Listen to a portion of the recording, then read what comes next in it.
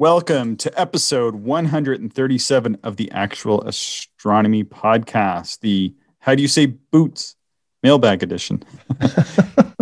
I'm Chris, and joining me is Shane. We are amateur astronomers who love looking up at the nighttime sky, and this podcast is for anyone else who likes going out under the stars. How was your week, Shane? Have you been doing any astronomy? I mean, we have a lot of smoke here. Dude, can you even see the sky? This smoke is so for our listeners, we're kind of situated in the middle of Canada. Saskatchewan is the name of the province. And there's fire all around us. Yeah, basically, literally. like the northern half of our province is all like boreal forest and Canadian Shield, but there's a lot of forest fires up there. Our neighboring provinces both have a lot of forest fires. And then below us, to the south, Montana has a lot of fires going on. And all of this smoke is kind of blowing through, our province. And really, there's a website called firesmoke.ca. Yeah. And this is a website that shows you all of the forest fires that are, active. And then the smoke that, is coming off of them, the coverage, and then they forecast out like 4 days of smoke impacts. And I would say like 80% of Canada is like covered in smoke right now because of all these fires. It's quite bad because it's really dry here. There's just not been a lot of rain. And unfortunately, that's the output of that is a lot of burning. Yeah. So that's meant no observing for you as well, eh? Yeah, unfortunately, I'm going a little stir crazy. I want to get out there, but no luck. Yeah. Well, imagine how I feel. Yeah. I was sitting out my new site and, I was looking at the moon and, actually it wasn't too bad, but, I'd had that second COVID vaccination shot. And I was telling you, it was a little bit rougher, road to hoe, I think, than the one you went down. Cause I did the mix and match, the black socks and the plaid socks kind of thing. Oh yeah. And, fashion from Paul. Yes. And also makes for less fun in the vaccine front. So that's where I was at. But I sat there, I looked at the moon for a while and then went back to bed. Yeah. That's really been the only thing I've seen in the sky is like a really orangey moon because this smoke really changes the color of the moon. And that's the only thing bright enough to shine through it. And even that was, muted quite a bit by the smoke. You could almost, it was like basically like a lunar eclipse last night. You should have taken a photo. You should do this. You should take a photo of it and post like lunar eclipse at like 60% illumination. What's going on? Yeah, it does kind of look like that. Astronomy jokes and humor. Yeah. So anyway, that's all the observing. Oh, I ordered a cover for my telescope. Cover like a telegizmo type of cover, or exactly. Oh well, so for what does that do, Chris? What's the purpose of this thing? I'm hoping it will keep the smoke off my telescope.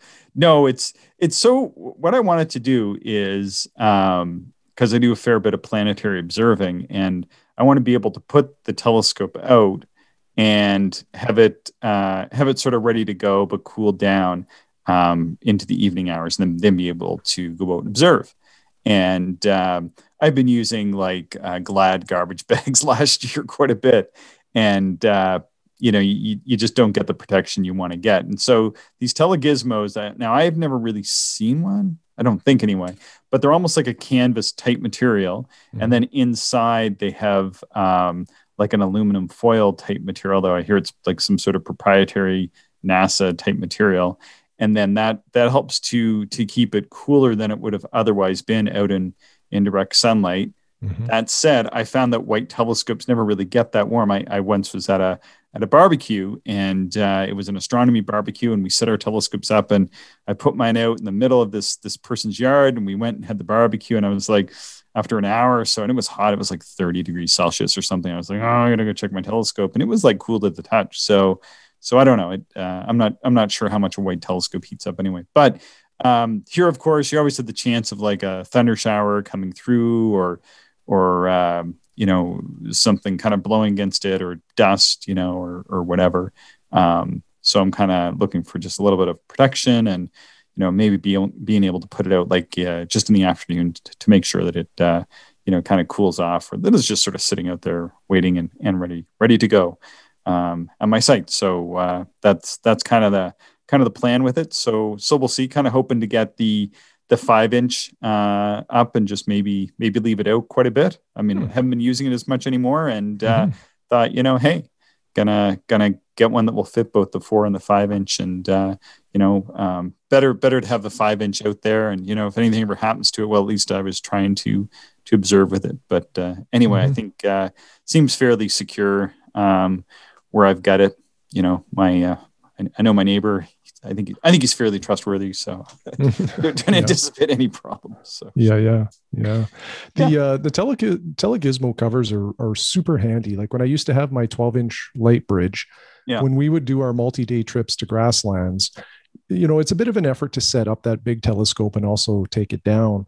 And one of the things I loved about a multi-day trip is I would set it up.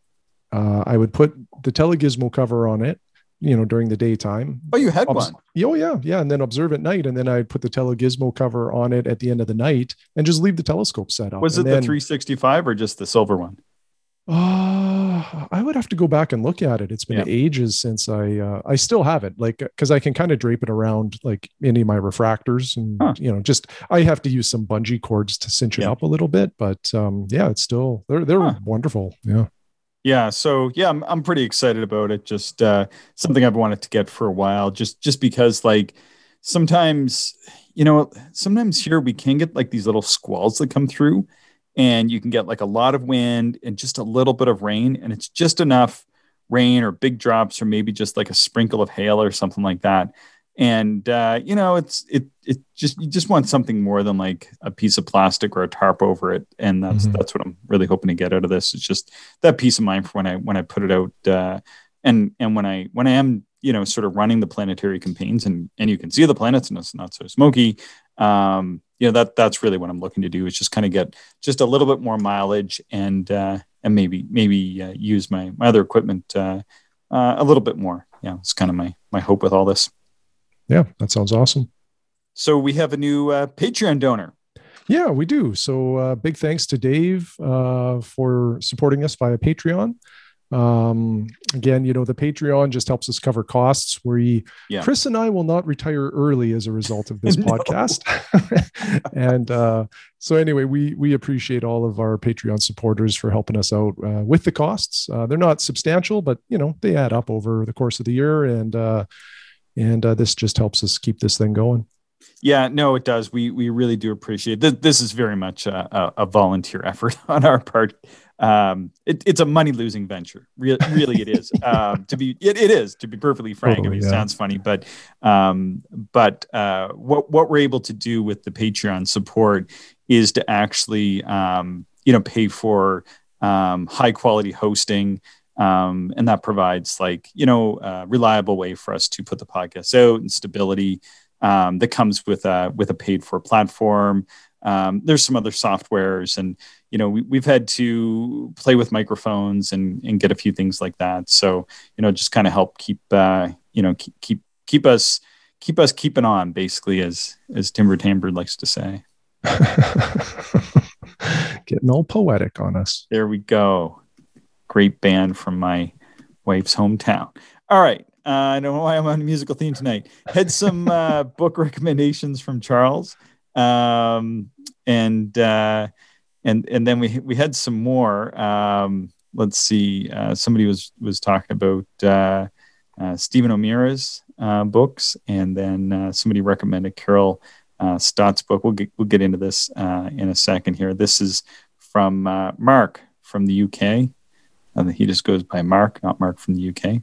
And he sent us an email here, and I liked it. I have some of the books. What I like about these emails about people's bookshelves is there's always a book on somebody's shelf, and they're like, you should read this book. And like this one by Carol Stott. I'd never heard of this one before. I like it. It's called The New Astronomer. Had you seen this book before? No, this one is new to me as well. Yeah, I'm very intrigued by it.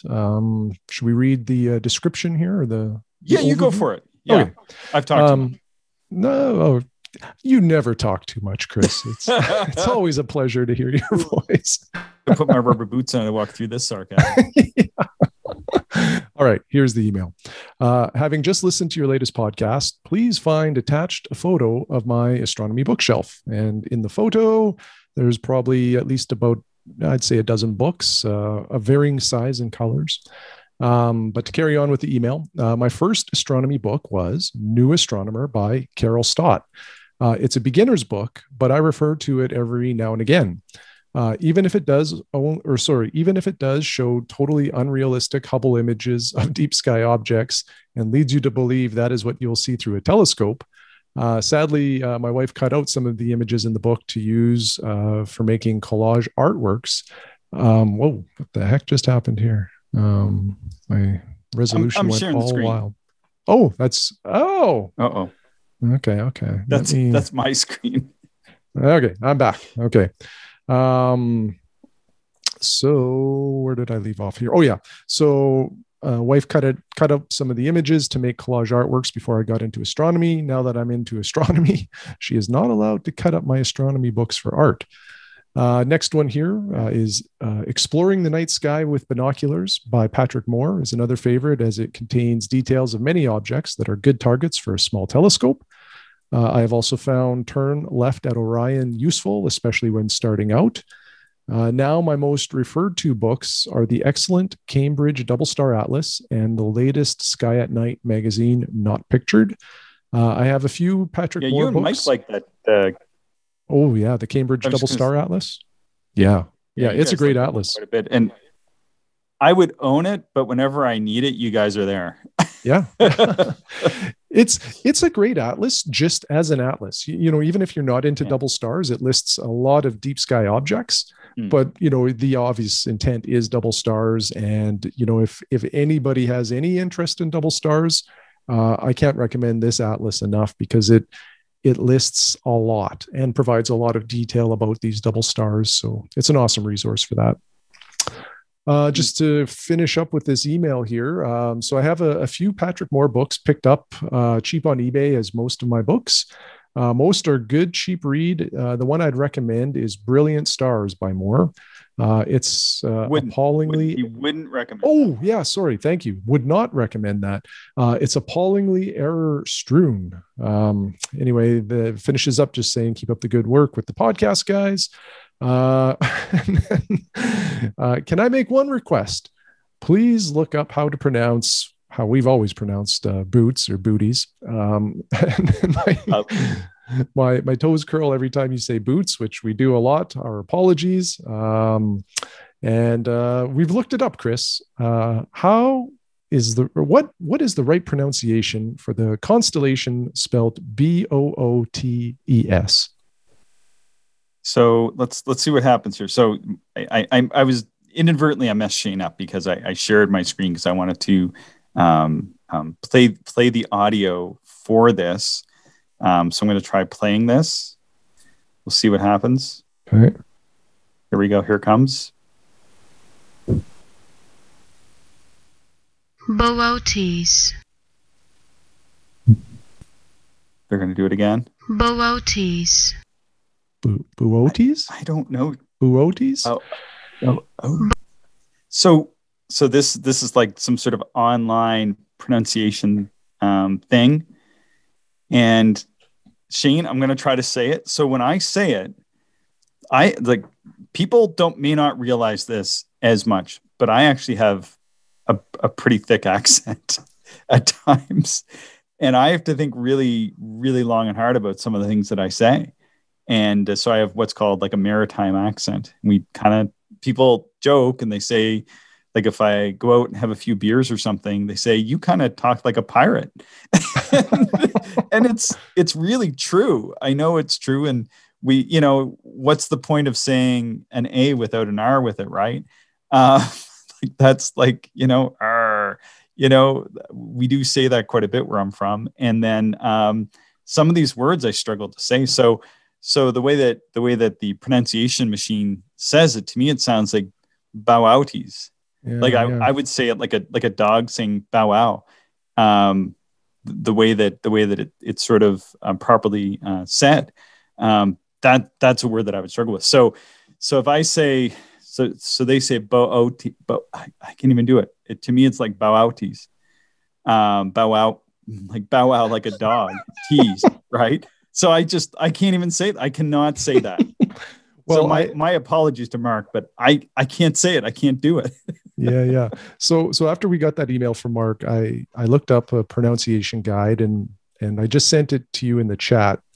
And so this one says it's pronounced so boo o t's, boo o t's. So I'm going to try to remember that and not pronounce it incorrectly. So Well, no, I think that's bow out. Like that's the same thing that she's saying. I think bow. That's supposed to be bow out tease. And like I'm not doing it right.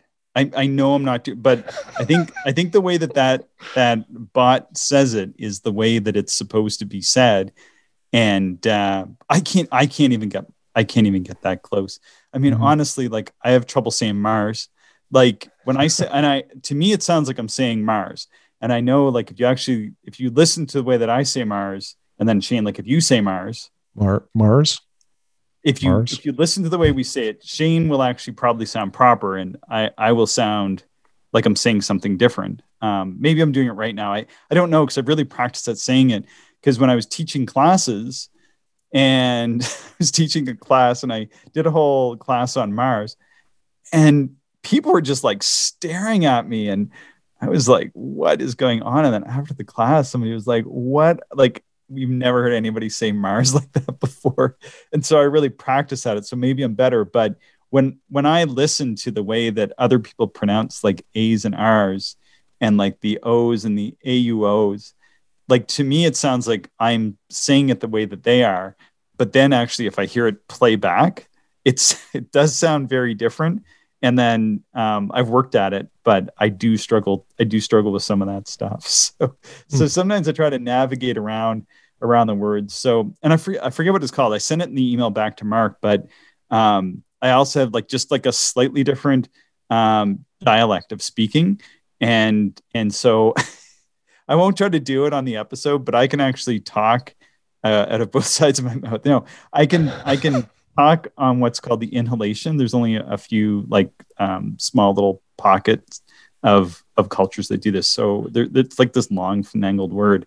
But when I met my wife and we would go home, because I typically don't do it that much if I'm just like talking with you and Mike or talking with my spouse.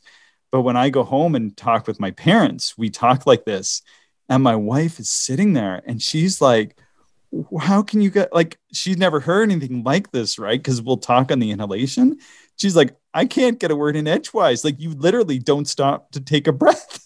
How do you guys? I'm like, no, like we're breathing, and we're talking. There's like a pattern of words that you use so that you can do this. But I don't even think about it.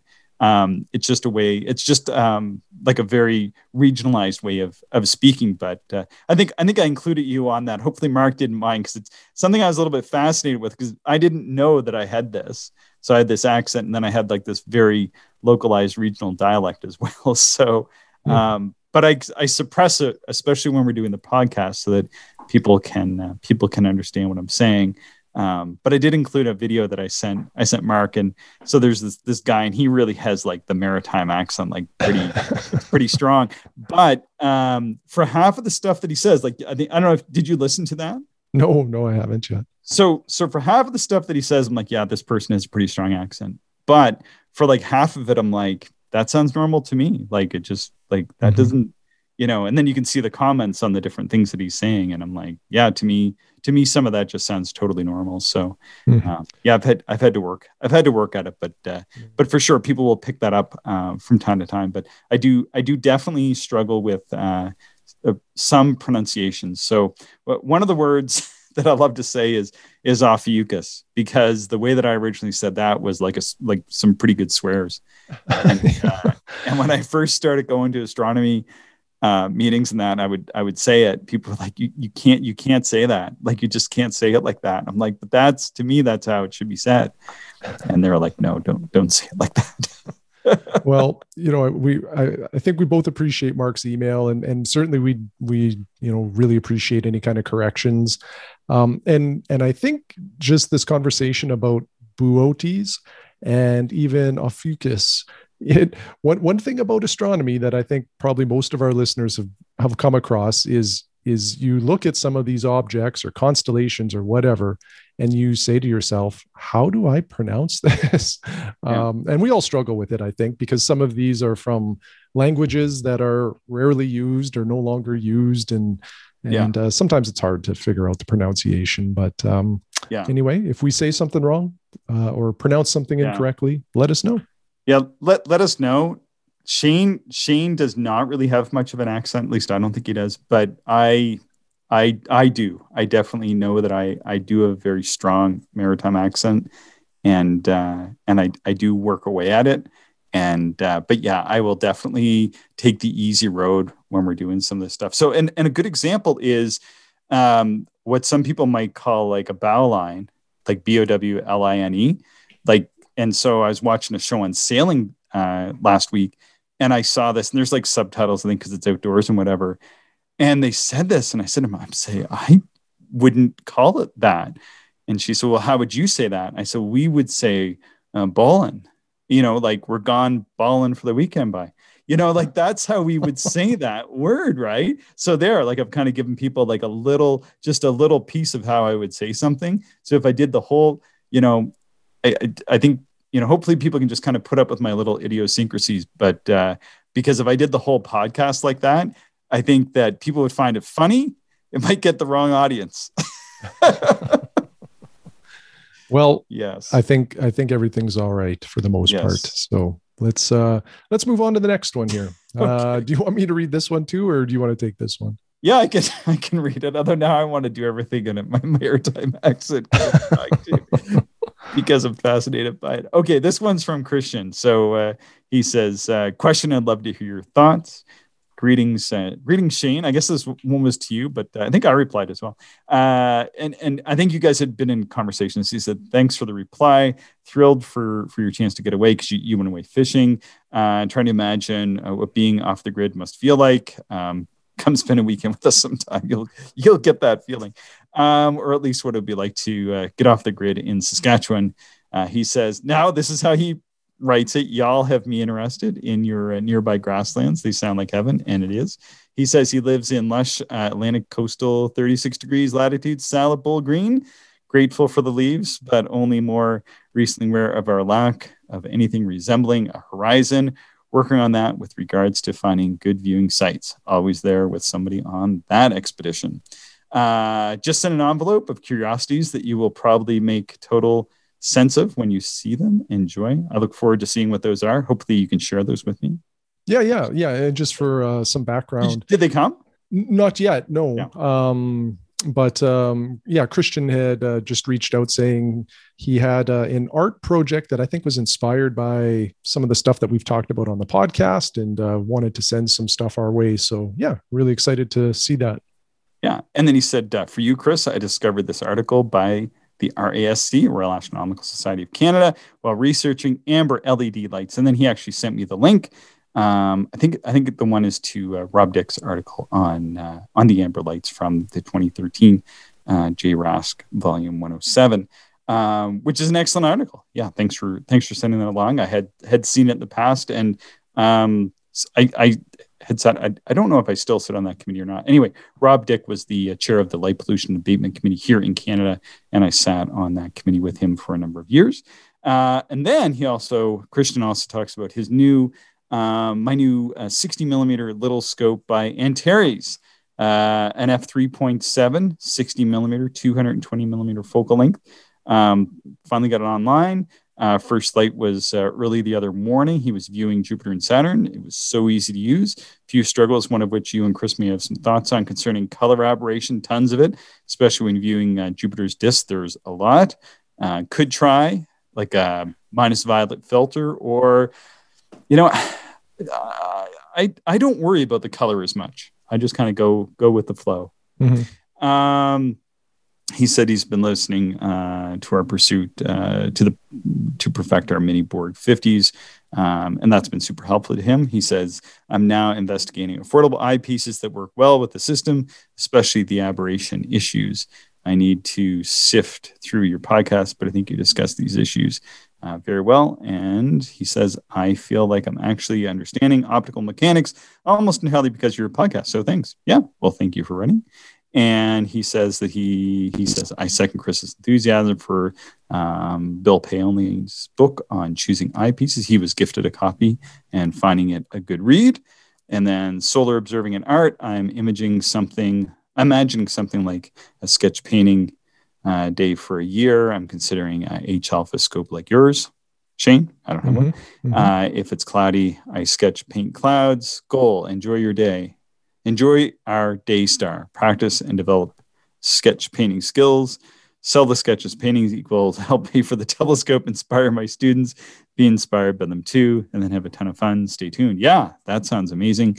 Then he closes with, keep it up. Thanks again to you and Chris for your time, energy, and in sending us your podcast. And yeah, we really appreciate you listening, Christian. And yeah, it's really fun to read people's observations and their thoughts. I've seen that 60 millimeter Antares because Glenn Spears, who runs Antares Optical, he comes to our star party most years, and so kind of get the opportunity to kind of get my hand. And he is it looks like a, I don't know, it's like a glass case, and you can open up and pull all kinds of stuff out. And he's super friendly guy, and we'll let you borrow pretty much just about anything for the evening. To give it a shot, see if it's what you want to get. So I didn't try that out, but I've tried lots of his other little optical wonders out. So that's pretty cool. Yeah. It's cool to blend in like the art aspect with astronomy. I think they go really well together. If you have that talent, and it sounds like Christian definitely does. So that's pretty cool. Yeah, he must be an art teacher or something. So you said about having. Yeah. I don't know. Like that. Must be very cool. I think we have time for one more. We received that email from Josh yesterday, which I think is read that. Yeah, that'd be great. Okay, so hi, Chris and Shane. Wanted to reach out to you and share a little bit about one of my most recent astronomy-related projects. To provide a little bit of background on myself, I'm a university student, so my astronomy hardware collection hasn't exactly taken off. And, it took me just a sidebar here, it took me many years to acquire gear and, things of that I use today. So we all start from probably the same spot. Yeah. With that said, though, I own a classic budget Celestron 130 millimeter reflector that came equipped with an equatorial mount. I bought a few additional eyepieces and filters since, but no major hardware upgrades.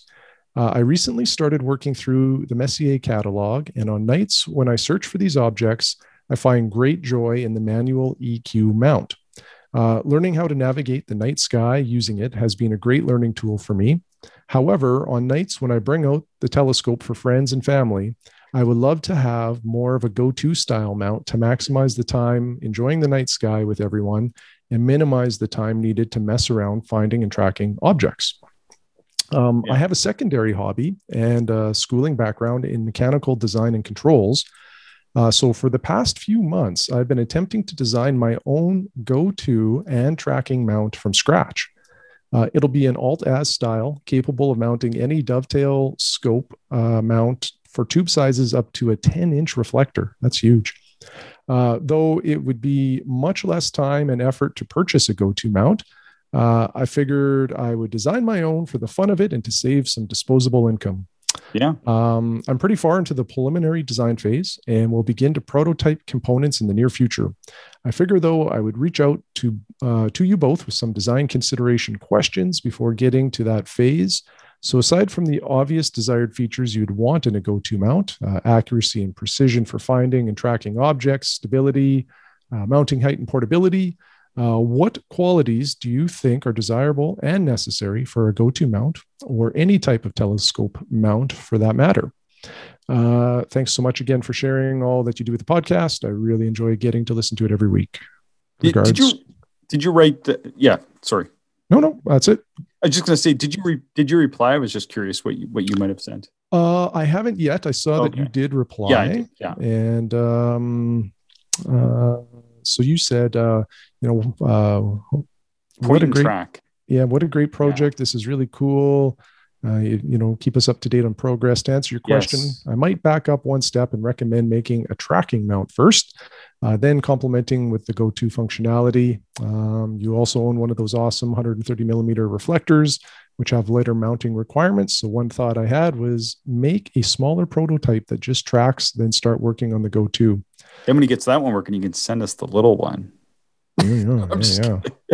Well, this is fascinating to me because number one, a lot of the like kind of higher end mounts that are out there, like Desert Sky, Disc Mount, and there's been others in the past, like Universal Astronomics, Half Hitch, I think, is another one.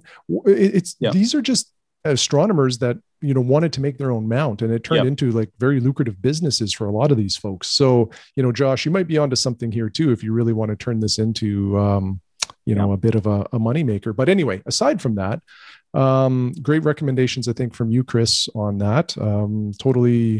Totally agree that chunking it up and maybe phasing it is a good approach. Yes. I like that, but I'll provide maybe just some direct answers to the question as well. Yeah. Having used some go-to mounts in the past, like I owned a Celestron AVX for quite a few years and used it in the backyard. A couple of the things that I would suggest or put on a notepad for consideration would be the ability to slew. Like no go-to mount is typically perfect in terms of finding the object. It may put it in the field of view, but it may not always center it for you. So you typically want some slewing buttons so that you can center it. And you may want to have variable speed for that slewing because if it's a high magnification, you'll want a very slow speed because the object will move quickly. But if you're just panning, like say 10 degrees over, you want a faster slew speed so you can just get to the where you want to look. Yeah. So that's kind of important. The ability to disengage the clutch and just go manual movement if you want is quite a nice feature to have on any kind of tracking motorized mount. Yeah. Polar alignment, you kind of have to figure that out. So a lot of the mass-made telescopes will have. He said this is alt-az, so actually it's going to be alt-az. So I'm wondering if he's going to try like the same thing where, and I'm very curious about this project. So even if you don't end up saving money, Josh, I think you should pursue this. I think this is a very cool idea, because the mount that I love so much, the AZ GTI by Skywatcher, I think is a great mount. However, the capacity isn't as good as what most people are looking for. I think many of us would love to have that mount weigh about 2 or 3 times as much and have about twice the carrying capacity, because it really kind of maxes out kind of at that 130 millimeter reflective size. So yeah, and it, like honestly, I can't understate, like Shane said, clutches, being able to have it track accurately, to be able to point and track. So you should be able to disengage the clutches or be able to ride the clutch and then point it at something and just have it follow along the sky. Because so much of the time you just like want to show people the moon or a planet, and we can all find those pretty easily. So you just point it at those things, or you just want to star hop and then just let go of the telescope and have it track along. I think the AZ GTI is really great at that. But I think that design could be refined a little bit more by increasing the payload capacity and then decreasing the reliance on the smartphone technology, because it seems to have gotten buggered up. My smartphone app is no longer working with the mount. So anyway, I think they're very close, but I think if you look at something like an AZ GTI, if you have the ability to go and see how that mount works, or to look online and just see how that mount works, I think you'd glean some good ideas. It's your own little project, and you're just looking to make a mount. And again, like that mount has a lot of other capabilities like astro imaging and go-to capabilities. I say the point and track on that mount is really cool. And that is a concept I haven't seen executed as well. Mm-hmm. So I think that's a interesting path to go down. Like ideally I would like to have a mount that was better capacity, a little bit more stable, and that I could just point and track. I don't need the go-to. I just don't need it. I don't really want it. But if I could just have a mount permanently set up that I could throw a telescope on, turn it on, slew around the sky, and when I let go, it just tracks. That would be ideal for me. Mm-hmm. Yeah, I'd pay good money for that. I would pay good money for that. Yeah. Yeah. Yeah. One other consideration I'll throw in there too, and I'm sure Josh has already thought about this, but just think about the environment in which you're observing. So for example, Chris and I could be observing in temperatures, sometimes at night, that's plus 30 degrees centigrade. But we can be on the other end of that spectrum and maybe be observing when it's minus 30 degrees centigrade. Yeah. Now, so just think about the temperatures that you might be in and use the appropriate greases or whatever, so that, like if you don't use a cold weather grease, it can turn into, like molasses or cement almost, and the mount becomes useless. And then the other aspect, probably no matter where you live, is dew. And obviously with electronics, the dew can be a real problem. So you want to make sure that it's ready for all of those types of situations. Yeah, I'm fascinated by this. I don't know that I've heard of people building, and I know some guys that have built tracking platforms for Dobbs, and they had a lot of fun doing that. But I don't know of anybody who's built like an actual go-to telescope, and I think that's very cool. I thought of some problems. I was going to be, this will be a problem, and I'm like, I'm not going to send somebody the problems. He's going to find all kinds of problems. This is a person who wants to solve problems, so he's going to overcome those. And yeah, I mean, I wouldn't even listen too much to my advice on this. I think you just go in the direction you want to go in, and keep me up to date. I'm fascinated by this. I think this is so cool. Yeah. Can't agree with you more. And maybe the last thing I'll say, that it's not related to Josh's adventure here, but it made me think of another adventure with a mount. One of our most frequent listeners, Phil, from the UK, I think we've mentioned this before on the podcast, that Phil ended up purchasing an EQ1 mount for, I always forget the aperture of this Skyhawk. If it's 100, I think it's 130 millimeter. I think it's 114. I think he corrected. Oh yeah. You're right. It's 114. We've made this mistake before. I've made the mistake. Yeah. So anyway, he fully admitted that the EQ1 out of the box was kind of wobbly and really not up to snuff. But Phil made it his mission to do some modifications to this mount to make it far more usable. Yeah. And he's done a lot of work on it. And recent emails have said he's basically done it. And I think we'll try to line him up for a future episode. Yeah, that'd be good. To tell us about it. Tell us about the work he did, and what it was, and in terms of performance, and then what it is in terms of the performance now. Yeah, he sent a nice email. He actually sent it to me, and he sent it to you. Then you forwarded it to me anyway. Which is that's fine. That's fine. And, it sounded like he had a nice observing session, with the mount and the 65 millimeter telescope. I think that used to be yours. 60 millimeter. Yeah. 60. Yeah. Sorry. I thought it was 65. An old Tasco, the Frankenscope that I talked about on air in the past. 60 millimeter F15, Royal Astro Optic. Really solid performer. Yeah, I thought that was a really great session. We don't have time to read all that, Phil, but kind of like Shane was saying, maybe we can get you on a future episode here and talk about that. I think that'd be good. I always enjoy getting the voicemails from you and getting the emails as well. I do really enjoy. Yeah, this was like a really unexpected thing in doing this podcast. I kind of thought we would do it. We'd be putting these episodes out. We'd be, coming up with ideas, hopefully for as long as we could. And then I kind of thought it might seem like we're just kind of putting them out into space. Often things in life feel that way. When I teach my class, sometimes it feels like I'm just talking to the Oort cloud.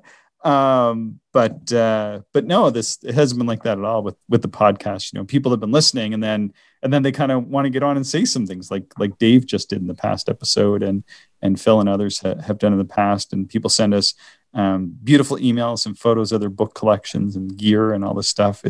And the projects they're working on that I would never touch with a 10-foot pole, but love to follow. It's really, really amazing. It's very, very cool to hear from all these people from all over the world, and what they're doing with their astronomy. It's really fun.